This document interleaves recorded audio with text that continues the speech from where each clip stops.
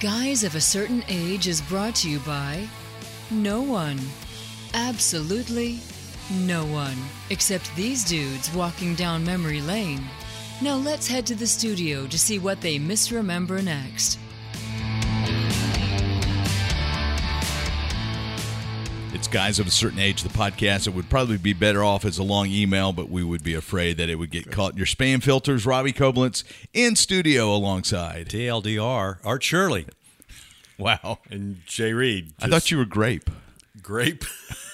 I mean, from like a couple weeks ago. Grape. No, just Grape. Just Grape. Just Grape. I do remember that. I actually listened to that episode Did you? this week. Yeah. Well, good for you. I guess I've got to listen to last week's episode To know what's going on? Since I was usurped and kicked out of the chair. Yeah. Thanks, Zach, for the mutiny. Usurped. You were usurped. Yeah, I was usurped. I don't really like syrup that much, so. But anyway, You want pancakes all of a sudden. that's Right what we down had that last rabbit night. hole. Really? We had pancakes last night. Did you have powdered sugar on them? Or? No, I had syrup. You had syrup, okay. Yeah, but I'm not because it gets so sticky. You know, the Yeah, outside of the yeah. syrup bottle. You got to take a shower after you eat pancakes. Well, okay. Maybe everybody's not as messy as an eater as I am. I don't think we are. Yeah. I don't think we are. All right, let's jump into some Geeks of the Week. Jay, what you got this week? Are you prepared? I'm prepared. I was just trying to get the details up in front of me. There was an announcement this week that Bloom County, the comic strip, will Yes. become an animated series Wow. on Fox. Awesome. They're Love developing Bloom that. County. Right, and Berkeley Breathed is going to be executive producer on it, so he's and writer, so he's Yeah. very much involved, and I'm excited about it. That's Yeah. definitely something I'll watch. I never got into Bloom County. Oh, I love Bloom County. You should. Yeah. Yeah. It's good stuff. You should do some homework. I think Yeah. you should. I've got enough work. I don't need to do any more at home. Yeah. So is it's going to be animated, correct? It's going to be animated, yeah. And I'm not sure. I don't remember there being anything animated yet. I mean, books and Yeah, I don't remember there ever even being a special. yeah, I don't either. Yeah. So I think this is a first. Yeah, I think so too. So what was the strip he did after Bloom County? Didn't he do something after Bloom County? Was it Outland? Yeah, he Something did like that? Outland that had some of the same characters in it. It was a Sunday only strip, and I know Opus was in that. I remember Opus. Yeah, Yeah. and but it never had the appeal to me that Bloom County did. I mean, that daily strip thing and the way he would build the story was so good. Yeah, so I'm excited about that. Yes. May have told this story before when I was in college when we voted for Mr. and Miss Ole Miss. A bunch of guys got together and decided they would nominate Opus the Penguin as a candidate for Mr. Ole Miss, and had he had the correct grade point average, he would have won. Wow. He got the votes. He got the votes. That's Which is kind of hilarious. sad because my cousin Benton was also running for Mr. Ole Miss and was beaten by Opus. I remember when I was at Ole Miss. I do actually remember that, but it was very cool because my comic strip was on the same page with Doonesbury, with Garfield, and with Bloom County. Wow. And Bloom County they started carrying that after mine had been in the paper for a while, and I thought at first it was some other student that was doing it, and I'm like, oh my gosh, who is this guy? He's really, really good. That's funny. Yeah. You know, I would get it was Bloom County. What was the other comic strip? Doonesbury? Yeah, Doonesbury. I'd always get those two confused. Well, there was a rumor that Burke Breathed was actually that Gary Trudeau was actually doing Bloom County, and that was what his strip was, because there was a similarity in some of the looks. Yeah. But and also some of the pacing in terms of the way the gag was. Well, I built guess up. the drawing of the human figures. I yeah, can see where right. Steve, Yeah, the the lawyer, animal figures. had And a if you lot- look at it, there's really not, but something about the eyes, the way the eyes were done. I can So, see that. Yeah. Now, if we could only get the Far Side back, Oh Yeah, gosh, that'd I be mean, good. and Calvin and Calvin Hobbes. and Hobbes. Yeah, Yeah. that's right. And then we would be back in the But golden I did a age. strip one time that said, You did a comic strip. yeah, comic strip. Sorry, Mrs. Reed. Either way would have been comical. but did one where they were talking about Trudeau drawing Bloom County, and it ended with, no, he's too busy drawing Ernie, Skip, and Joe, which was my strip at the time. And I drew my characters to look like the Doonesbury characters. Oh, that's kind of fun. Yeah, it's fun. I didn't find that. Well, I'll jump in with my Geek of the Week because we're talking about a revival of Bloom County. Well, Bender and Company are coming back to Hulu. So a little bit Futurama news. Futurama is coming back to Hulu for a Ninth season? Ninth season. Yeah. It's been going on forever and ever and ever. Yeah. So Jay, Art and I were talking off mic. Were you a Futurama fan? You like Matt Groening stuff? I like Matt Groening stuff. I mean, Simpsons, but I've not watched Futurama. No. I really liked Futurama. We were talking again off mic that we really thought Futurama was probably underrated and was some of his best work, I think. I think it's better than The Simpsons. Yeah. Okay. So, Simpsons were great in their prime. I mean, they've been on 47 years now, and gosh, I mean, it's not that long, but it's been a long time. It's 30 years. It's probably 30 plus years. Yeah. It's been a minute. Yeah. So, and like I said, at their prime, they were great. But Futurama just really, I'm sure it's the sci-fi thing that appeals to me. I mean, too, anytime that you could get Richard Nixon's head as an auxiliary character. That's just fabulous. So. But there's a little hold up to it. John DiMaggio, who voices Bender, has elected not to participate. Oh no, he's still doing voices. So. He is, but he and it came out yesterday as we're recording this, that the reason he's not participating, he feels the cast should all get more money, and he wants more money, but he wants everybody to get the amount of money that he thinks they're worth. Yeah, it's not like you have to pay me as a star. He wants everybody to get right. So it's not just he's wanting. So across like the board, coach, you also raises. wants money for his assistant coaches. Yeah. So that begs the question: where have you gone, John DiMaggio? The nation holds its lonely heart to you. Yeah, and it's Animation Hopes as well. So maybe you should watch. Sorry, Mrs. Robinson. She's lost in animation. Maybe you should watch Futurama. Is it? I have no idea where. Well, it's on Fox stuff, so it should be. I don't think it's part of Disney's offering, though, right? But it's Hulu's picked up the season, and so Hulu should have it. I would think if Hulu's picked up the season, they would do the back season. Yeah, I would think they would pick up the back catalog. So, I mean, I would have negotiated that. I mean, you've got Leonard Nimoy's. You've got Leonard Nimoy's head. Yeah, I mean, come on. So man. there's Nixon's head and Nimoy's head. There's several celebrity heads. Yes, that's right. Yeah. Okay. But they have the whole cast of Star Trek come back. It seemed like they had. That's right. They did. Yeah, that's cool. Yeah, I'll watch it. Yeah, should be fun. Watch it, Jay. I can tell put it you're on not my going list. to. Yeah, You got BritBox to watch. My list is very long of things I need to watch. Of course it is. Get your Roma. Art, what you got? I've got some sad news. Ivan Reitman, the famous director, passed away a couple of days as we're recording this, and he was behind such movies that we all remember, even if we probably choose not to sometimes. Animal House, which is a classic movie, great movie. Stripes. I didn't realize he did Animal House. He did Stripes.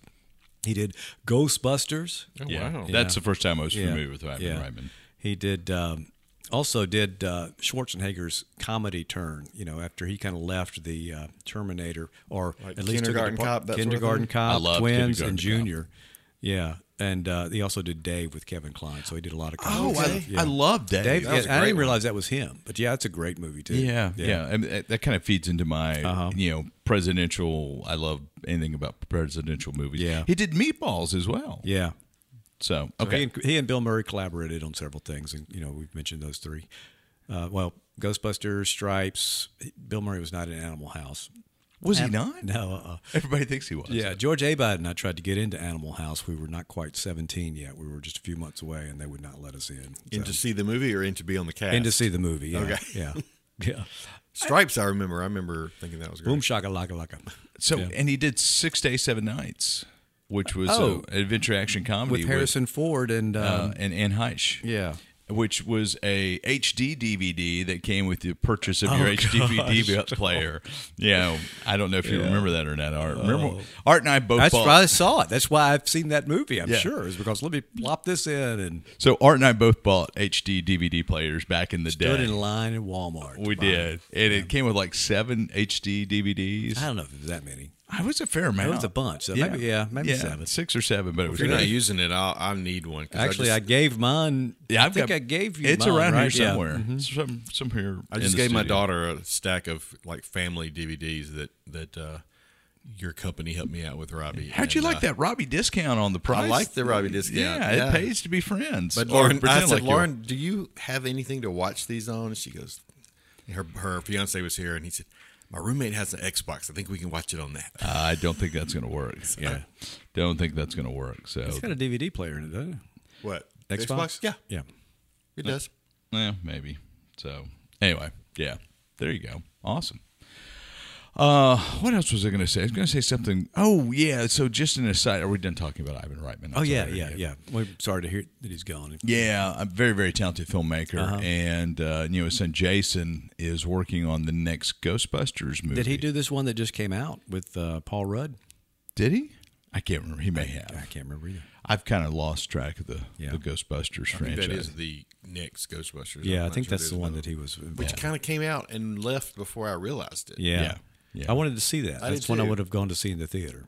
Well, I think you can still pay to see it if you really need to. You could pay Jay, and he'll give you his credentials to whatever streaming. It's available on HD DVR. HD DVR. DVD. HD DVR. Actually, it's probably available in HD DVR, but anyway. I saw something that reminded me of you, Jay. So Disney announced today as we're recording that our Story Living planned housing communities. It's kind of a bonus geek of the week. Yeah. So they are doing a planned development that will have single family dwellings, estates, the whole 9 yards, where you could live the Disney dream all year long. So basically, you're buying into the Truman Show neighborhood, and I thought they'd already done that with Celebration, Florida. Have you been there?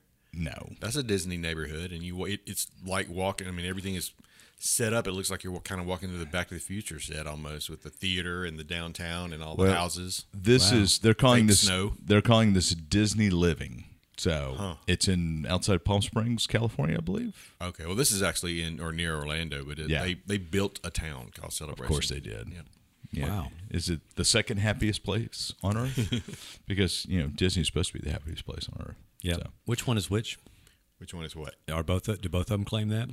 Happiest place on earth? I thought World claimed. World and Land, I don't know. Yeah. I think World claims it, right? I think so. Okay. Because that was Walt's favorite child, as opposed to the landlocked Disneyland experience that he could never buy any more property around. And so he went to the cheapest place in Florida at the time to buy property. Yeah. And it ain't cheap no more. That's a great story. A great story, though.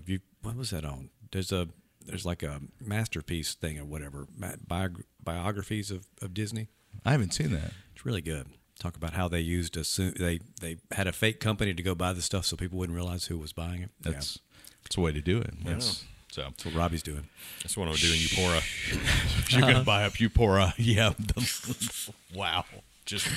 All right. On the other side of the break, we're going to talk a little March Madness and why it was gone last week. Up next. We're back on the other side of the break. We're going to talk a little March Madness, even though it's not quite March yet. But college basketball is in full swing. Swing. Easy for me not to say. Said swish and swing at the same time. Swish, swing, it's all the same thing. So, and I was absent from last week's episode because I was in Chicago to attend the premiere. Your perfect attendance record is broken now. Yeah, but I just might actually appear on that podcast. We said I'm glad we didn't bet against each other on that one. We said against much in the podcast. Yeah, just wait. Jay, I would listen closely to your participation in the podcast. It's going to be like a bad kung fu movie with overdubs. It's going to be awesome. I cannot wait. So I was in Chicago for the premiere of The Loyola Project, which is a new documentary film from Patrick Creedon. Sorry, Patrick, who is a documentary producer. He did Criminals versus Convicts for ESPN's 30 for 30. He did the Sundance winning doc Wordplay about the New York Times crossword puzzle. Done a variety of things, and so he came in and he told the story of the 1962-63 Loyola basketball team that won the national championship, which Loyola of Chicago, obviously a long, long way from here. And you're probably asking yourself, Robbie, why were you gone to do that? Why were you gone to do that? Yeah, so we didn't get a note or anything. I told you. Or pizza. Oh, I got pizza. We didn't. Well, I texted you and said if you could get there in 20 minutes, you could have the other pieces. We were Giordano's. I was doing the math. Off of North Michigan. Yeah, I mean. Doing the Matheson. Next to Europa. So years ago, I produced a documentary called One Night in March, which documented the story of Mississippi State having to sneak out and play Loyola of Chicago in the '63 NCAA tournament. Some background: back in those days, only conference champions and highly ranked independents were invited to the NCAA tournament. Jay is yawning already. This is just not a good sign. And State, by the State was a top 5 program back then. They won the SEC in 59, 61, 62, and won it again in 63. But each of those years prior to 63, they were invited to the NCAA tournament, and they turned it down because there was an unwritten rule in the state of Mississippi that the collegiate sports teams could not compete against integrated teams. Right. So there was, they were just terrified playing against African American athletes because how backwards Mississippi was and so many things back in the 50s and 60s. So it as the season progressed on, Mississippi State won the conference, got invited. The president of the university, Dr. Dean Colvard, the athletic director, Wade Walker, and the head basketball coach, Babe McCarthy, said, hey, we're going to go to the NCAA tournament. And it set up this whole cloak and dagger week of suspense and court injunctions, and it was a really massive deal. State ended up going to play in the NCAA tournament. They played Loyola of Chicago for the first game. Loyola started 3 African-American basketball players, and State was all white, and it became known as the Game of Change, which the NCAA has deemed as one of the top 10 most important college basketball games in history. I did the Mississippi State side of that story called One Night in March, which we premiered it in 99. We updated it in 2013 for the 50th anniversary. It's been on PBS. It's still running on PBS. Yeah, I was going to ask where people could see it. Yeah, so it's I watched it last night. I can testify. Yeah, but you got a DVD. Did I give you a DVD? You did not. How'd you watch it? I downloaded the Vimeo app and watched it on Vimeo. Did you? I did. Man, I meant to lock that up, do it back to video on demand. Yeah, you owe me $3. You owe me $3 for that. So he was hoping you might give him a DVD. I think I've got it on VHS. I think I've got the 99 version on VHS. I was hoping you would give it on HD DVD. I could probably do that. I've got some of those somewhere. Anyway, it ended up on PBS, through American Public Television. Mississippi Public Broadcasting plays it from time to time. Chicago, WLLW in Chicago, the PBS affiliate there, plays it. So you can Google One Night in March and you can find out where it's at, or you could go to Vimeo and watch it. Flash forward to a couple of years ago, Patrick, the producer-director of the Loyola Project, decided that his company was going to tell the entirety of that 62-63 season story that the Loyola Ramblers had to endure. Okay. And so they created a feature-length documentary called The Loyola Project, which, as you're listening to this, I believe CBS is going to air it the afternoon before the Final Four. Wow. In its entirety. It's already been on CBS Sports Network a few times. But it's a really powerful documentary, and it is told from the Loyola side of the equation. And it's not just about the game, right? It's about the whole season. It's about the entire season. Yeah. Now, so it's already been on CBS? I thought it premiered when you went. Or is it? So the theatrical version premiered last Thursday in Chicago. Okay. And so Bonnie and I went to that red carpet experience, the whole 9 yards. Got recognized after the movie in the Q&A for One Night in March. Got a nice little round of applause, which I wasn't necessarily expecting. But anyway, it was kind of cool to go and to experience that. It was funny, kind of as an aside. Bonnie's like, can I get popcorn? It's like, we are not going to dress up and go to a red carpet premiere and you get popcorn. I just don't think I don't know. We'll see. We get there and our RSVP gets us in and we get popcorn and a drink with each admittance. So that was a lot of fun. But the crew from the Loyola Project came down a little bit over 2 years ago, and they interviewed Jackie Walford, who was a player on that team. On the Mississippi State team, Doug Hutton, who was a player on the Mississippi State team, Rick Cleveland, longtime sports columnist for the Clarion Ledger, and me about the events from the Mississippi State side. And so I wasn't expecting to be in the documentary. I was hoping my stuff would be cut. But I made it in with a couple of sound bites. But what was even more fun was I licensed footage to the documentary. Yeah. Because I've got some great footage, which you saw, Jay, of the team returning from East Lansing, Michigan, which nobody else has got that. And there were some headlines and stuff that I had gotten through the years that we scanned and sent them to him. So that was kind of cool. So I had a footage provided by Credit. But also, what was the coolest part of it, I got a additional story consultant credit on it. So Mike Lenahan, who wrote the book Ramblers, which is kind of the definitive book on that 62-63 season, was the chief story consultant. And there were 3 others who were story consultants, and I was part of the other 3. So that was That's cool. That's very cool. So, but that's where I was last week. And, the documentary is great because, like we just said a minute ago, it chronicles the whole season. And it flashes back to, even in the late 50s as the Loyola program was starting to integrate, George Ireland, who was the head coach of Loyola, had kind of tracked through with him some of the things that were going on. But some of my takeaways from it, and of course, it's airing on campus at Mississippi State, 24 hours after we record this podcast. So sorry you guys missed that. One of the takeaways I got from it was I was shocked at the amount of racism that team experienced in the North. Right. Yeah. I think that's an important thing. Yeah. They had trips to New Orleans and to Houston, Texas, and Jim Crow laws were in effect. But some of the racism they experienced in Chicago and on their own campus was segregation, I guess. It's both segregation and racism. Like there was a barbershop across the street from the university where the players, the African American players, could not set foot in. Yeah, wow. And after Loyola won the national championship, George Ireland took the national championship trophy to that barbershop. Oh, really? And to display, because they were so proud of it, but they wouldn't let the captain of the team, Jerry Harkness, in. Lots of things like that I didn't realize. It painted George Ireland, the coach, as a very complex man. It was not as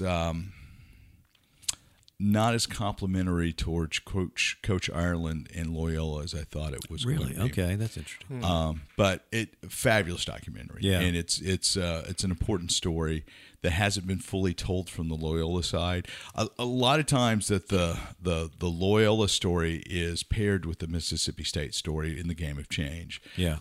ESPN did a Sports Century on this 98, 99, talking about that Loyola season, but they spent a lot of that half hour on the game against State. Of course, our documentary is about the State side of the game. Right. There's another documentary called Game of Change that focuses primarily on that game. But this is the first time I've seen the Loyola season. But you do get the feeling just through that, just through that story, other stories that we hear, that the change only needed to happen, in the South or in Southern universities. So it's interesting to hear that was actually, and of course we know that. I mean, we know those things, but I don't think you realize to what degree. So they had a clip of Dr. Martin Luther King Jr. who said, as they were talking about there was a major segregation housing crisis happening in Chicago. And Dr. King says, and I'm paraphrasing here, the segregation and racism I see here in Chicago is much worse than anything I've seen in Alabama or Mississippi. I've read some about that. I remember hearing that. Redlining of the housing districts and that kind of stuff. Yeah. And I mean, obviously, the South had its problems, and they're pointed out rightfully so through the years. Right, yeah. But there are other places in the country that were just as tense, and there was as much racism. Yeah.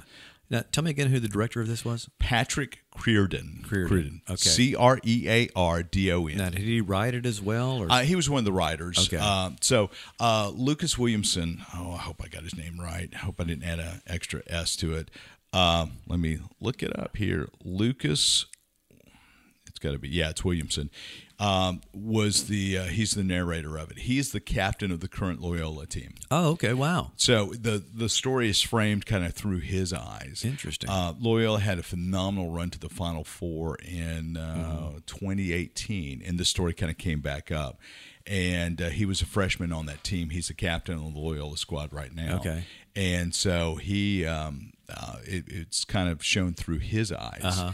And so he did a fabulous job. So, just kind of some technical questions. Do you know how long the movie was in production and where they're financing from it? Was it a university sponsored No, kind of it thing? was- It was an independent production? It was an independent production, Uh-huh. and Patrick is from Chicago and was not fully aware of the story. He was looking for another documentary Yeah. to do, and then he started pursuing the story. He had a funder come on kind of early, and so they traveled around and shot the principal interviews. Yeah. So Patrick interviewed me here, 2 camera shoots. He actually came here and did that? Yeah, okay. Yeah. This is pre-COVID. This is 6. Oh, okay. This is 6 months before COVID. So this is fall of 2019. Okay. Wow. Wow. Going So, on a while, yeah. Yeah, and Did COVID slow it down? I'm just curious because it Yeah. seems like a long time. yeah, it slowed it down because they had to end up working remotely. And Adam Lawrence, shout out to Adam, who's the producer who did all the digital asset acquisition. He's the guy who found all the footage. Yeah. Man, they found footage I didn't know existed. Wow, that's interesting. Which was great. Adam did a phenomenal job. And so there's a lot of archive footage in this thing, a lot of archive pictures. And I think that slowed them down a little bit. COVID did, because as folks were no longer in the office, they couldn't go through collections, whether it's at Loyola, Mississippi State, Right. Mississippi Department of Archives and History.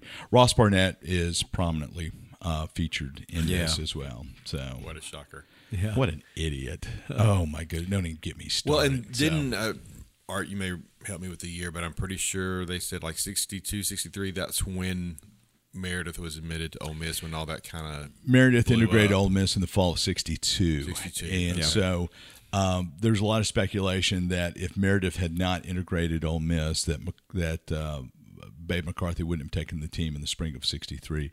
But since that barrier had been broken, the tide was starting to turn, and it was really interesting. I mean, I could go on for hours about this and have, but I think the unsung hero on the Mississippi side is Dr. Dean Colvert, who the student union is named Right. after. This is a guy who was not from Mississippi; he's from North Carolina, and he came in and he really stuck his neck out on the line with the College Board, which here in Mississippi, the 8 institutes of higher learning are governed by a board appointed by the governor, called the IHL. And at that point, IHL, if I remember correctly, was predominantly Ole Miss grads and alums and boosters, because that was the predominant school at that point. Mississippi State was kind of a second thought, and in the 50s, 60s, that's where the money was concentrated was at Ole Miss. And so you've got the president of Mississippi State University sticking his neck out. He got death threats. He got, his family was threatened, the whole 9 yards. And you indicated in your documentary that he was wondering if he'd still have a job after that. Yeah, he didn't know if he'd have a job. There was a vote pulled up, but the IHL voted on him to keep him employed or not. Yeah. And so he got through. In 3 days before the Mississippi State team left, Wade Walker and Babe McCarthy left the state.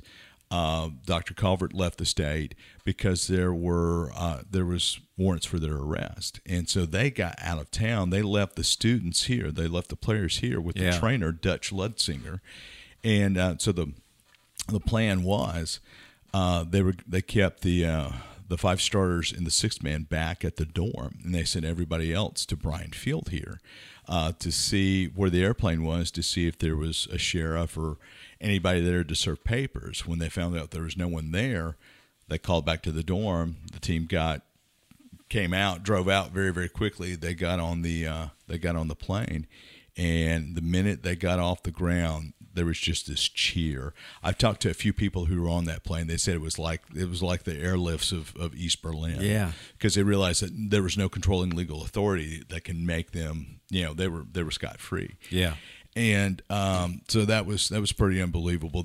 I had a couple of players tell me that the backup plan was, and Patrick didn't get this right in the documentary, but he was relying upon firsthand accounts of gentlemen who were in their mid to late 70s at this point. Yeah. our interviews were done about 15 years ago.